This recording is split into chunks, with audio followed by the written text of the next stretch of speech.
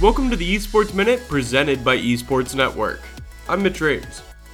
Today's top story, the 2019 ESPYs are adding an esports category. While there are plenty of award shows around the esports and gaming space, having esports be a part of the premier sports award show is a cool step forward.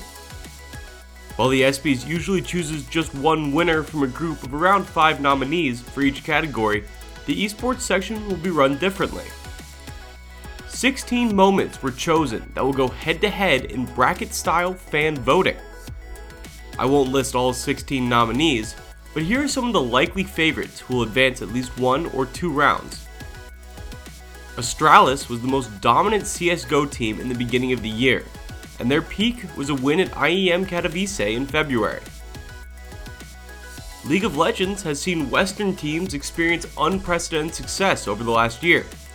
Liquid's upset of defending champion Invictus Gaming at the Midsummer's Invitational is a good candidate to represent that. Sonic Fox is the most dominant fighting game player on the planet, and his win at EVO is the highlight they chose for him. And finally, the London Spitfire, capping off the first season of the Overwatch League, marked the end to a bold esports experiment. You can see who wins on July 10th at 8 p.m. Eastern Time on ABC. And right now you can vote on your favorite esports moment at theespys.com. That's all for this Esports Minute. I'll be back tomorrow with the biggest esports story of the day.